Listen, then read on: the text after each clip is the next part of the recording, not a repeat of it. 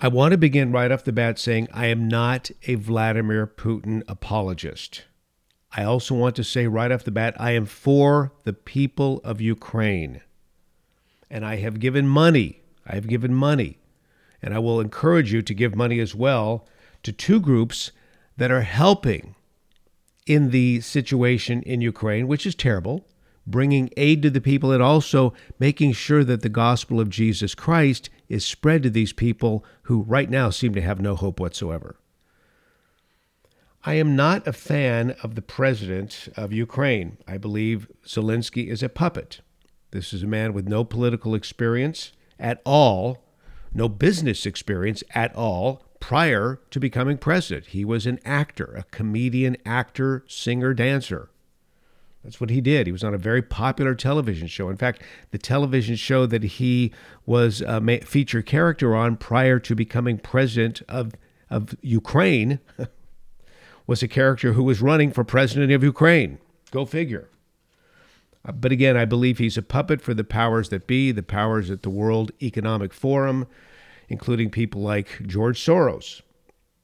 He's also a puppet of the government of the United States of America. Our State Department has been actively involved in Ukraine for a long time. One could make the argument we've been involved in Ukraine ever since the wall came down in 91. With our involvement, one would think that Ukraine's economy would be robust. Instead, it's in the dumper. It's one of the worst in Europe. One would think because the United States is involved in Ukraine, we would be bringing a certain sense of morality to Ukraine. For example, in the United States of America, we don't allow for abortion through 6 months. They do in Ukraine. Abortion on demand through 6 months, and generally speaking, beyond that. They seem in Ukraine to turn a blind eye to the child sex trafficking that's going on there.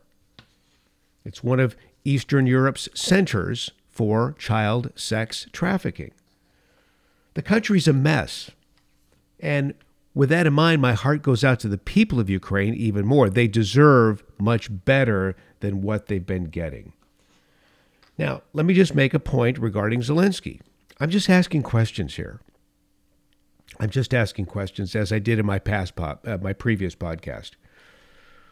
Why did Ukraine, well, let's begin with this. Why on Saturday and Sunday did Ukrainian President Zelensky invoke his emergency powers to suppress several opposition parties? We're going to talk about that. That would be like Joe Biden or a Donald Trump coming into office and saying, or coming before the cameras, I should say, and saying, we're going to ban, well, if it was Trump, we're going to ban the Democrat Party. If it were Biden, we're going to ban the Republican Party. You can't do that. In a free society with free elections, in a true democracy, you can't do that. A democracy is one of plurality. The people have a voice. The people get to state what's on their mind. The people get to vote any way they damn well please, whether you like it or not. That's a democracy. Zelensky invoked emergency powers to suppress several opposition parties. The ban included one called Opposition Platform for Life. The party is Opposition Platform for Life. In Ukraine's national parliament, it's the largest opposition party. It has 43 seats. Now, whether you agree with this party or not, they are the largest opposition party to Zelensky. They've been banned. Now, they are a pro-Russian party. In other words, these are people, generally speaking, from parts of Ukraine that have a Russian heritage. They speak the Russian language. They are a pro-Russia party. Even though the leader of that party has demanded Russia stop the aggression against Ukraine. So it's not like this is a pro-Putin party. This is a best I can tell, pro-Russia party. Are there communists within their rank? I think there are. Are there people who probably actually love Putin? There probably are. But nonetheless, this is a political party that has been banned. You know, in the Democrat Party here in the United States of America, we have people who think Vladimir Lenin was a superstar. Should we ban their voices? No. We have people in the Democrat Party here who are actually full-blown communists. Should we ban their voices? No. I say we kick their butts out of office, but we don't ban their voices. This is what's happening in Ukraine. There's also an information policy that's gone forward, where all of the national TV channels have been combined into a new channel called United News. So essentially, the Ukrainian government is banning the voices of certain television news operations in Ukraine and gathering all of them together in one bundle in order to better control their content. So let's dive into this for just a moment, because this is super important to talk about. You know, it's interesting, in the United States of America, freedom of the press is first and foremost. It's our First Amendment. The founders regarded a free press as so vital to the new nation that they took care to include that in the First Amendment to the Constitution.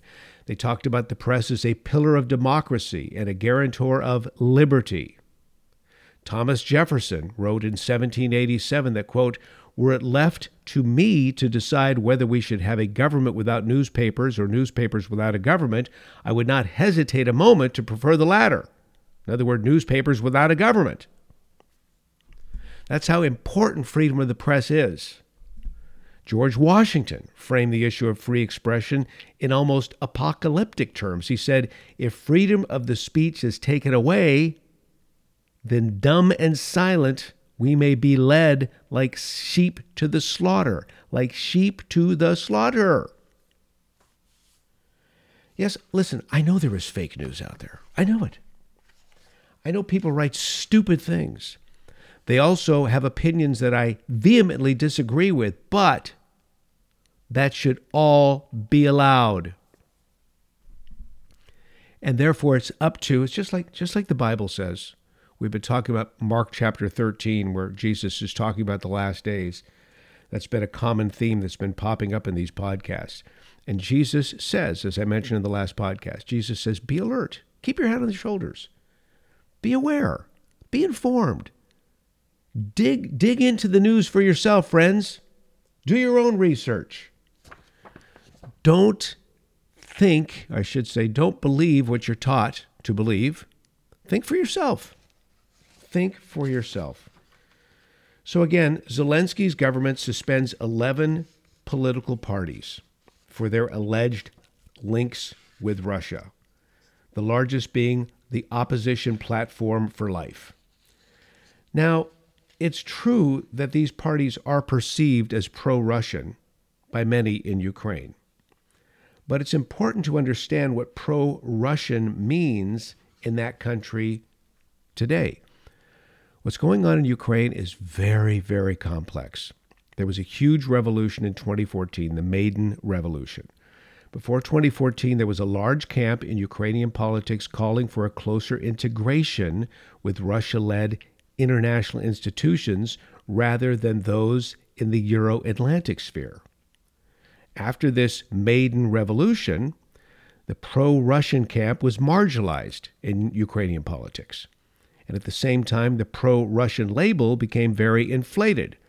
So pro-Russian, it was used as a pejorative. It would describe anyone calling for Ukraine's neutrality. It was used to discredit. It was used to silence opposition. So again, you have to understand the nitty-gritty of what's going on in Ukraine. But the parties and politicians who've been branded as pro-Russian in Ukraine have very different relations with Russia. Most pro-Russian parties in Ukraine, as I mentioned just a few minutes ago, are first and foremost pro themselves.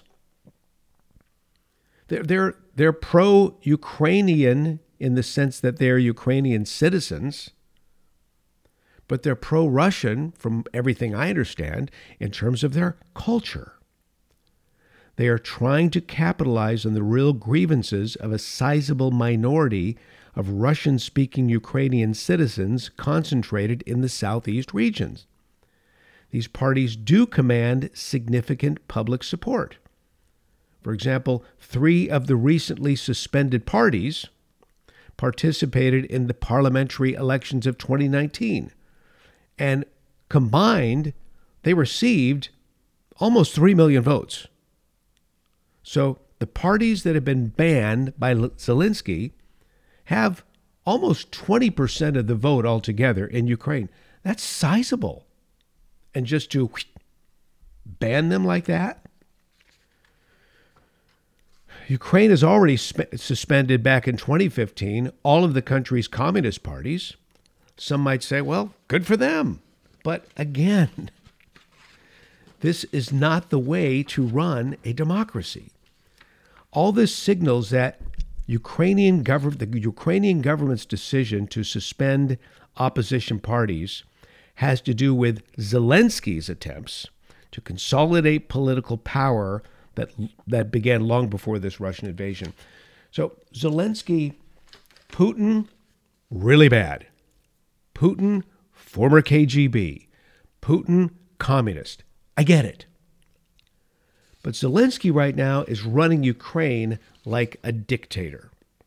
And the decision to suspend the parties is following a pattern. Because since last year, the government has imposed sanctions on opposition media, silencing voices that are opposed to the Zelensky administration. This is being done on a regular basis without providing any convincing evidence of wrongdoing to the public. Say the wrong things, print the wrong story, give the wrong story in the news, you're gone. There is no reason, from my particular viewpoint, to expect these suspensions of the parties or the media to be lifted once this war is over. The Ministry of Justice, in fact, will likely take legal action, start banning these parties permanently. Some of these reporters will never work again. And then after the suspension of these parties, you have to believe that some of these people are going to be more inclined to actually collaborate with the Russians in these occupied areas. They'll be so ticked off, so disheartened, so angry, so unforgiving, that they will now align themselves even politically with Russia. Indeed, if they become convinced they have no political future in Ukraine, might even face persecution, they may start looking towards Mother Russia. And this could fuel even further violence.